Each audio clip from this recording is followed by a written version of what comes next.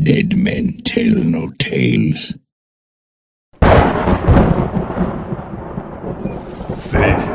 men older than man's chest. Yo ho ho and a bottle of rum. Drink and the devil had done for the rest. Yo ho ho and a bottle of rum.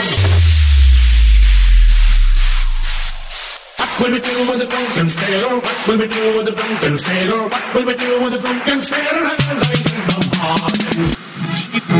A ship with black sails that's crewed by the damned. Welcome aboard the Black Pearl.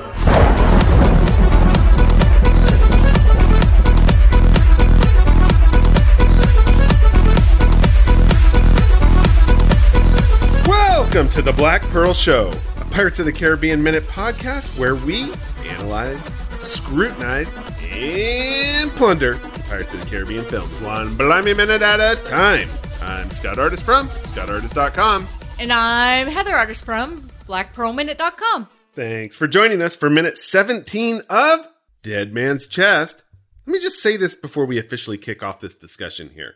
I'm giddy with excitement with this minute. Great acting, spot-on character development, and we get a ton of historical elements from dreaded black spots to Leviathans to a mention of Davy Jones' locker, the Flying Dutchman, and even some sailing slang and terms. This is the kind of minute that provides that opportunity to dive into the myth and reality of pirates. So I'm the winner. Everybody out there in the listening world, not so much the winners today, are you? This is going to be a long one, folks. It's not going to be a long one. I'm trying to keep that down. I don't want to bore people with my history class. But if you're looking for euphemisms, today just may not be the day for that. Oh, bummer. I know. Unless they just come up Good all the naturally. time. Well, sometimes when you're in the history, it gets more serious tone and not the fun, euphemistic tone that we take sometimes. There you go. So maybe today will just be people can choose their own euphemism and then just play along or silently Giggle? give it to themselves. Yeah, create a drinking game whenever there's a history element brought up, and then they can have a drink of rum or grog. It's a good idea. Maybe that'll work. In the previous minute, Bootstrap delights us with a little-known 18th century delicacy. Nothing says satisfies like fresh-caught hermit crab. Forget the turns. What is wrong with you? You just picture him eating the hermit crab, which is disgusting. Completely messed that up for me. Thank you. I mean, honestly. Forget the Tums, people. That chitin does wonders for bone loss. It's the latest health craze sweeping the world, and be sure to wash that down with a little seawater and crusty rum. Oh, and how can I forget? Am I going to get through this or what? We can't have the whole thing you laughing and making everybody else laugh.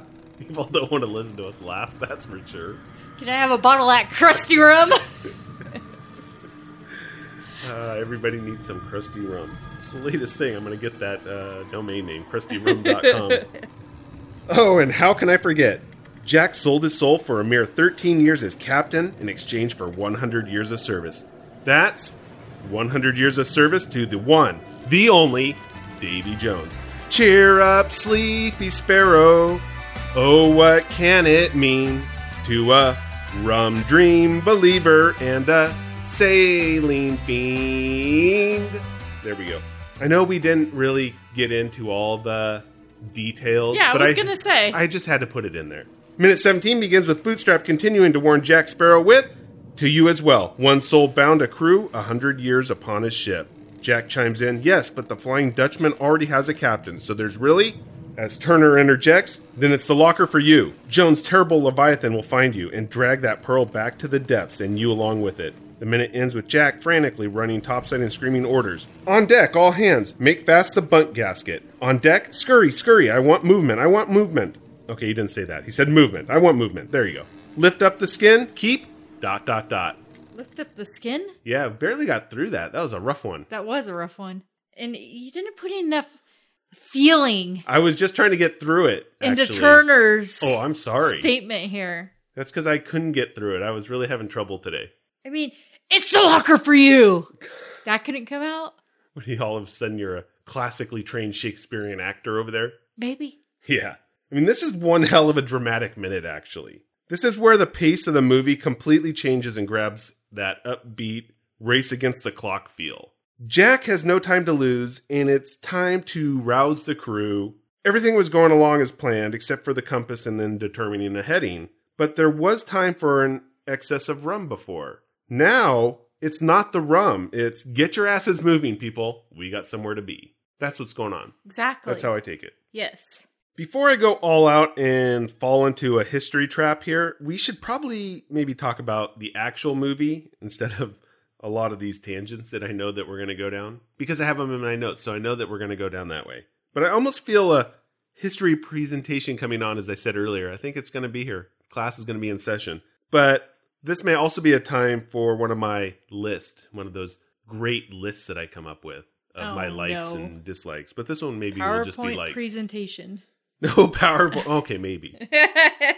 There's such a dichotomy between Jack and Bootstrap here. Jack's not taking the situation seriously at all. Hey, that's what I have.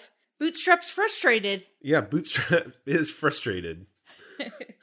And I thought we said no euphemisms. How much rum have... We haven't even been drinking any rum, but it sure feels like it. Huh. I almost think he uses humor as a defense mechanism. That's what we're doing now. We're really like at each other's throats, but we got to use humor to help quell that, to quash it. But I think Jack is doing a defense mechanism humor thing here, like many of us do. Is it arching your back when somebody's talking to you? No, but that is what I have here too. I mean, we can get there because we're not there yet. We're talking about the humor. I don't know why are you jumping ahead? Bootstrap is trying to level with Jack. Take that thing seriously. You're in a world of hurt kind of attitude. The S is going to hit the fan, and now's no time for jokes or trying to trick your way out of this poor deal you made with Davy Jones. But Jack is just trying to trickster himself out of this. He's being Jack. Yeah, it's not going to work.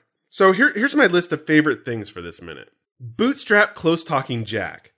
I always like a Seinfeld reference, so I had to put that in there. And on that close-talking point, Bootstrap is pushing forward as Jack is leaning back, just what you were saying. Yeah. You jumped ahead onto my bullet point list, and you stole number 2. How dare you? I don't know what to tell you. But this is a classic Warner Brothers or Bugs Bunny cartoon maneuver and trope thing going on here. This is such a well-timed action as it fits right along with Jack trying to weasel out of this whole idea of blood repaid, even though it's not the Black Pearl, but it is similar to that. Yeah. It's kind of a callback. Then there's the black spot, and I'm torn on the spot, actually. So maybe it's not what things I like. There's also other things that maybe I'm torn on, so we'll just say that. Well, my thing is, if Bootstrap's Jack's friend, why would he give him a black spot? He doesn't have a choice, so I thought of that too. Like, why is he doing this and not trying to help Jack out better? Yeah. And I was wondering that too, but I think being in the service of Davy Jones, he doesn't really have a choice. There's nothing he can do about it. The power of Davy Jones compels him. The power of Davy Jones compels him to sing "Cheer Up, Exorcist or what? No.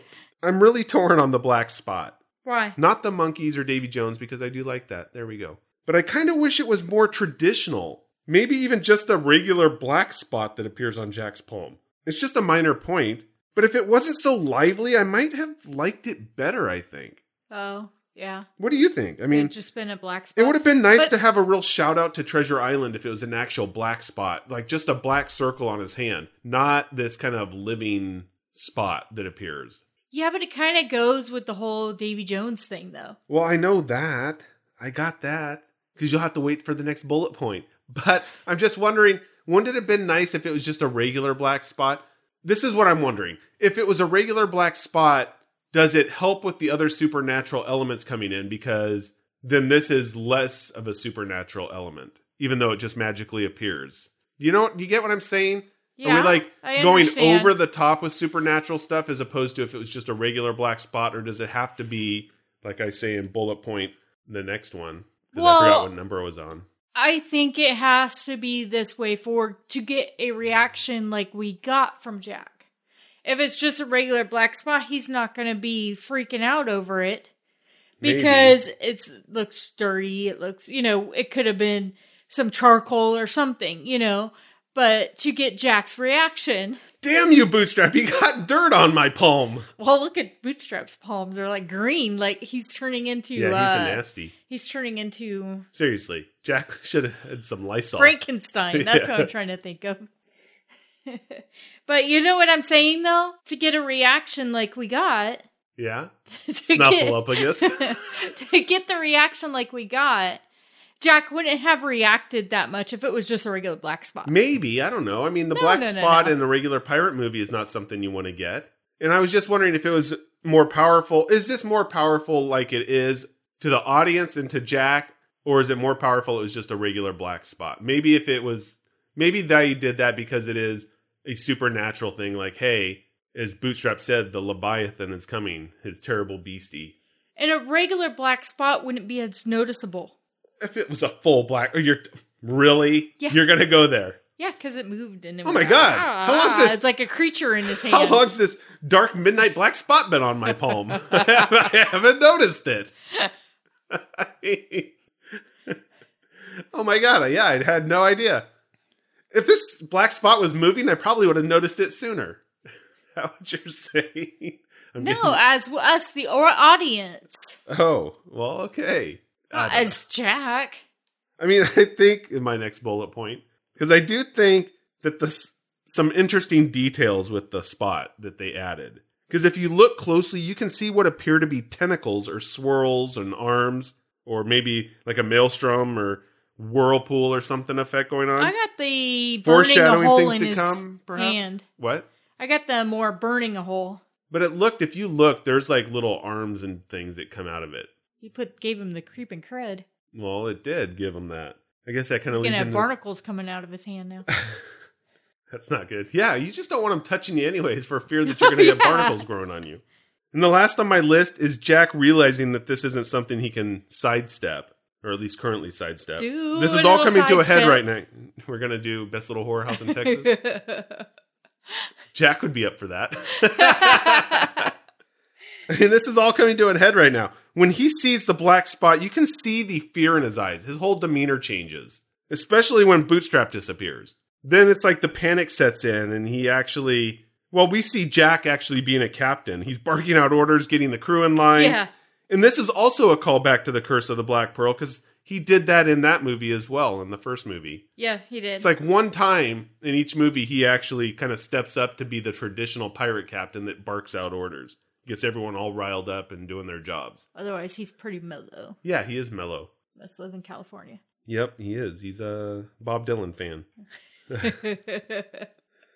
I was so ready and excited to talk about the word Leviathan that came up, and I was just mentioning that, and the origin and all the mythological stuff that happens with it. But when I started reading and researching it, I was thinking, who in the blimey hell wants to hear me rattle off a bunch of old gods and names and things I probably would mispronounce? It was like every sentence was just full of garble that would have been just like, seriously? They're actually talking about this? What is this? Yeah, it even stretched beyond what we would do. That's how crazy it got. My eyes would glaze over. Yeah, like they were right now. They are right now. So in a rare moment of restraint and leaving some specifics to later in the movie, perhaps when we get a proper Leviathan introduction, if that so happens, I'll leave it at that. Or I'll leave it at this, actually. I'll say, okay. Oh, you have more. Okay. I have more. I'm not going to leave it at that because that would be ridiculous. I can't just leave that because class is in session here. The Leviathan of the Book of Job is a reflection of the older Canaanite Lotan, a primeval monster defeated by the god Hadad. Hey, Dad. Hadad. Hey, Dad. However you want to say it. See, this is what I was talking about. And this is parsed down just for your entertainment out there. There are many parallels to Old World mythology in this wider comparison to dragons and Old World serpent narratives. However, Leviathan already figures in the Hebrew Bible as a metaphor for, because it's symbolism, powerful enemy, notably Babylon, and some scholars have pragmatically interpreted it as referring to large aquatic creatures such as a crocodile. Really? The word later came to use as a term for great whale, as well as sea monsters in general. Hence, Leviathan. Wow. Whale, Book of Job. Or terrible beastie. Or terrible beastie. All synonyms for the same thing. There are even Near Eastern religions that use Leviathan as a symbolic cosmic battle. And this is where it gets good. A cosmic battle between a sea monster representing the forces of chaos and a creator god or culture hero who imposes order by force. The takeaway for everybody here is obviously cosmic battle. You don't get to say cosmic battle very often. No, we don't. Now that I think about it, that's an actual movie right there. We should be writing a screenplay for that. The cosmic battle. Who doesn't want to see a movie about maybe a kaiju movie, because this has got to be more like a Godzilla kind of thing going on here for all you kaiju fans out there. Heather's looking at me like, kaiju, what the hell? Why don't you just say big monster? Oh, you have to go Japanese on us. Okay, there you go. Big monster movie, kind of Godzilla-like with a sea monster battling a god. Or maybe this is the next Thor movie. Thor, the Cosmic Battle. Yes. Fights a sea monster. Oh, now you're up on it because it's Thor. You should sell it. Yeah. Like, get the hell out of here with that. That's the lamest idea I've ever heard. Now that's where I'll leave with Leviathan, because we have a lot of stuff that we can talk about later. Or Terrible Beastie. We see a Terrible Beastie pop up, but like I said, it got really crazy and I just did not want to go there. But when I heard Jack start talking to the crew, beyond like Leviathan that we heard earlier in some really cool terms, he says to them, lift the skin up. And I assumed it was slang for raise the sails. Yeah. But I was having a hard time finding a lot of information regarding this phrase. Yeah. I even went to the almighty Google and not very much there. Really? Surprised you searched that on the almighty Google. I did. Yeah. I got all kinds of crazy stuff. You think euphemisms? This is not euphemism. This is blatant. I mean, blatant stuff. Don't type in lift the skin. But it did have one mention, and it referred me back to a book that I have. And so I checked it out, and it was Under the Black Flag by David Cordingley. And so I had to go diving into my book that I have. David doesn't really talk about the phrase itself, but it was included in a passage about the lingo pirates and sailors used at the time. So it wasn't like he defined it or talked about the origin. He just happened to include it. Oh, really? Yeah, he says seamen in the days of sail were a race apart. They spoke a language that was so filled with technical expressions that it was nearly incomprehensible to a landsman. And here's an example that he included to see if everybody can follow along with this crazy sailor talk here. We thought Jack was doing some sailor talk. Not in the least likely. Lift the skin up and put into the blunt. Arr! Walk the plank. Not a blunt. No blunting out there, folks. We don't want any blunts. Although if you're lighting the blunts up while you're listening to this, hey, makes history fun. It's legal now. Yeah, at least where we are in California. Oh, man. And I thought I said no euphemisms. Damn that lift the blunt.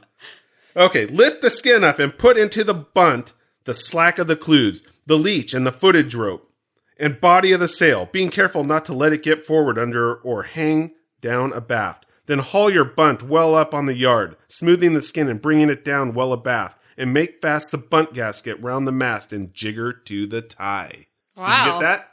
Everybody should be lighting up by now just to understand that. Yeah. And of course playing your Bob Dylan while you're doing it. He also included one from the 17th century, which he actually described as a bit more baffling. For instance, in a book by former pirate Sir Henry Mainwaring, this is, like I said, from the 1600s, if the ship go before a wind, or as they term it, betwixt two sheets, then he who cons uses these terms to him at the helm, starboard, larboard, the helm amidships. If the ship go by a wind, or quarter winds, they say aloof, or keep your loof, or fall not off. Wear no more, keep her too. Touch the wind. Have a care of the leech latch. All these do imply the same in a manner, and are to bid him at the helm to keep her near the wind. Wow. That is a passage right from a 16th century book or 17th century book, 1600s, by a former pirate, talking about the terms that pirates use in the expression. That was some crazy stuff there. That it was. Like I said, light them if you got them, because that's the only way you're going to understand that. But seriously, beyond the blunts that Heather's talking about, what the hell? I mean, this is why we end up with modern vocabulary with just a few choice phrases and words mixed in to our movie here. We wouldn't be able to understand. Otherwise, yeah, we'd all be wondering what in the hell just happened. Johnny Depp would be trying to get through it. It'd take forever for anybody to get through their lines just doing that. Although they are professionals, so maybe they could do it. Yeah, but the audience wouldn't be able to understand. That's true. We'd all be scratching our heads. To be honest, it'd be pretty cool, though. You have to admit. Well, yeah. If you had it completely in, say, pirate jargon With pirate speak. subtitles? With actual modern subtitles, modern English subtitles, for instance. But the whole movie was spoken with an English at the time and the jargon that they used. That'd be pretty cool. Yeah. Maybe more of a historical element to it, but that'd be pretty cool. And not only that, then when you're trying to record a podcast and talking about all those lines, like this one here, when I was just reading those paragraphs, because it's not like I memorized that, it actually took me 12 hours to record those. Heather and I have been sitting here for 12 hours and just to get through those 2 paragraphs. And then it took me another 8 hours just to edit that, to actually get it to sound somewhat cohesive. Recorded 1 word at a time eventually. And I did say bunt gasket, which I kept wanting to... Not blunt? No, I don't know why that kept slipping in there. Huh. I don't know what that was about. Because nothing says modern times and exciting than a bunt gasket. Yeah, the bunt gasket. It's thrown out by Jack as he's frantically getting the crew up and the Pearl ready to sail. This is just one of those nautical terms to give some authenticity to the everyday jargon on the ship that we were just talking about. Because most of us out in the world don't know what that is. Right. So this is the gasket which confines the bunt of a square sail when furled. The bunt is the middle portion of a sail, especially a square one, which is shaped like a pouch to increase the effect of the wind. There you go. Now everybody knows bunt gasket. Ah, man, that was dreary. Nothing says this is an exciting podcast when you're talking about bunt gaskets. That's why we're talking about black spots. The Robert Louis Stevenson references are really starting to pile up here in this movie already. Well, maybe in most pirate movies, actually. Because he really sets the stereotypes and cliches that would define pirate movies and these elements that would make a swashbuckler. And I should dare say that this minute is no exception. The black spot is a literary device invented by Stevenson, that's Robert Louis Stevenson, for his novel Treasure Island. In the book, pirates are presented with a black spot to officially pronounce a verdict of guilt or judgment. It consists of a circular piece of paper or card, with one side blackened while the other side bears a message and placed in the hand of the accused. It was a source of much fear because it meant the pirate who was to be deposed as leader, or maybe forced, if necessary, out of the position of leadership, or just killed outright. So you don't want the black spot. No. The origin of the black spot, at least from Stevenson's book, because he's the one who seemed to have originated it, might be in the historical tradition, and this is where it links back to Pirates of the Caribbean, or Caribbean pirates, is that there was a tradition of pirates in the Caribbean of showing an ace of spades to a person condemned as a traitor or informer. The card was basically putting the person dangerously on the spot, as they would call it. Huh. And the ace is the only card that has like this single symbol. You know, there's like a heart or whatever. Right. And the spade is, so they just happen to choose that one, but it's like just a black spot on there. And so that's why they think that, because it more looks like a spot than, say, like a clover. Right. There you go. Very interesting. Club, I should say, not necessarily clover, but you get my point. It's a clover. Yeah, so black spot. So that's all I got on history, and we probably don't want to end on a history note, though. So if you have anything, now's the time to do it. Otherwise, it's like a wah, wah, wah. I know we were saying yesterday what storytelling. Yeah. And again, Bootstrap just does a fantastic job in this minute. Yeah, he continues on with the story, but it's not really a story. This is almost like he's not filling in a plot device or backstory or anything like that of what happened. He's actually just going, well, he's telling what the hell is going to happen to Jack here. You screwed yourself. You're not like me. And that's the thing. I think that's what really irritates. I'm sorry, I'm going to jump all over your thing here. No, it's okay. Is that Bootstrap is pissed off at Jack. They were friends. Yeah. Okay, and he knows that he already apologized for being part of the mutinous crew and that his part that he played in the mutiny. But when all the dust settles, they're still friends. The last thing Bootstrap wants to do is to have to come back to Jack to do the bidding of Davy Jones. Bootstrap was in this hell of a position. He had no choice but to actually accept Davy Jones's offer unless he was going to continue writhing in pain every second for eternity. Yeah. Jack, on the other hand, basically made a deal with Davy Jones for a ship. And I know that Bootstrap may not see what that ship meant to Jack Sparrow. Right. But if you just break it down to its most basic terms, Bootstrap's got to be thinking, you could have just gotten another freaking ship. Yeah. You could have stolen a ship. You did it with the Interceptor. You know, that kind of stuff. Yeah. And to put that on par with what Bootstrap went through, he's got to be just pissed off about it. And that's why he's also angry here. It's like, Jack, you're not getting out of this one. Why'd you even make this deal in the first place? I think that's the anger that's coming out with Bootstrap. Yeah. Because otherwise, he wouldn't be angry just for the service of Davy Jones. Because he'd just show up. Say, dude, your time's up. Here's the black spot. It's coming for you. Good luck, buddy. I'll see you on the Flying Dutchman when we're in service together. Yeah. Under him. But no, he's like angry at him. And I think that's the reason. Because he knows. He knows what it's like. The power of Davy compels him to do things. And the reason for Jack doing that is so much less in Bootstrap's eyes than it is of why he did it. Well, Jack, he doesn't think ahead like that, or he just figures he's going to get out of everything. Well, that's exactly what he thinks. And so that's why he just like, oh, well, I'll tell him I'll come and serve him for 100 years, but that's not going to happen. Yeah, catch me if you can. Yeah. But from Bootstrap's point of view, it's like, I can't believe you did this. Yeah. You're lucky to get off the mutiny thing. And that's probably another thing, too, is Bootstrap was filled with guilt from his hand in the mutiny. Right. So this was also maybe like kind of his punishment to himself is to go into service. He's already being punished there, might as well do it here. But Jack, he's just looking at it like, I can't believe you did that. It's kind of like the sell your soul to the devil. You know, some people say, oh, I'm going to sell it for $1 million. And then another person's like, oh, I just hope I pass this class. I sell my soul. And you're like, so people look at it in different ways. But the problem is that you don't ever know what's really inside of somebody and why they made those choices, why Jack really did that. Because for him, the freedom of the ship and what that meant is worth more than his life. Is to have that freedom and that ability to sail the seven seas, for instance. Yeah. But so anyways, you were saying before I hijacked your Shanghai. I was just saying that he's got some really good lines in this minute. For instance, he comes now drawn with ravenous hunger to the man what bears the black spot.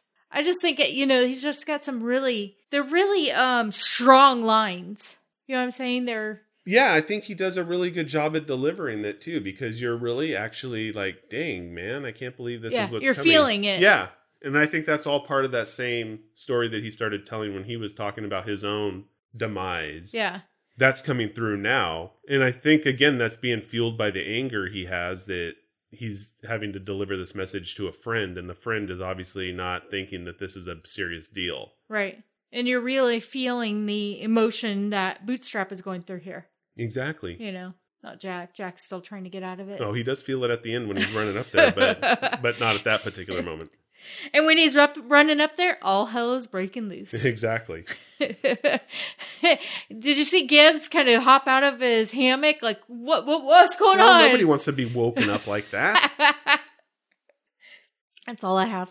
So I guess what I'm just glad about is that now the whole stage has been set for the movie with this minute. Yeah. We have everything that we have to move forward. And that's what I like. I like that, okay, we're getting out of this whole setting up the characters that we had earlier, setting up the storyline. Now we're actually pushing forward. And I think that's why I was also a little bit excited with this minute. Yeah.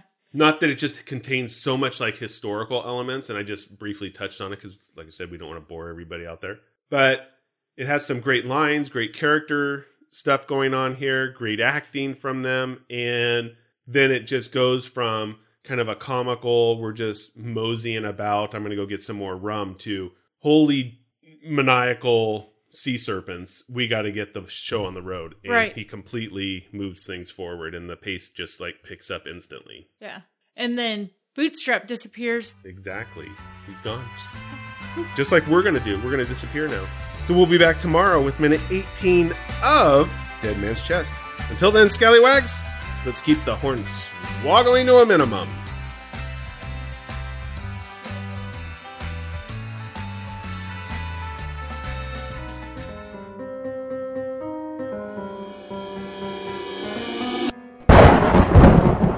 You've been listening to The Black Pearl Show, and we appreciate it, scallywags.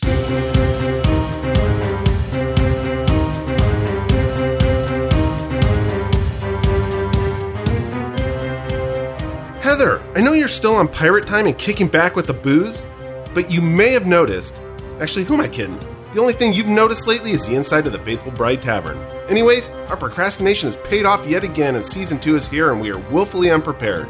Maybe we can distract people with the Jack Sparrow wave of the hands and send people across that thing called the internet. Check us out on Facebook.com/Pirates of the Caribbean Minute, Twitter.com/BlackPearlMen, Instagram.com/BlackPearlShow, SoundCloud.com/Pirates of the Caribbean. That's for best of clips. And by all means, give us a plug and review on iTunes. We'd appreciate it, mateys. Oh, and let's not forget the Facebook Cursed Crew listeners group for post-episode discussions. That's actually a lot to remember, especially if you're in a foggy haze like Heather. Just go to blackpearlshow.com and everything is there at the click of a button. Perhaps I should have just said that from the beginning. Yo ho ho and a bottle of rum.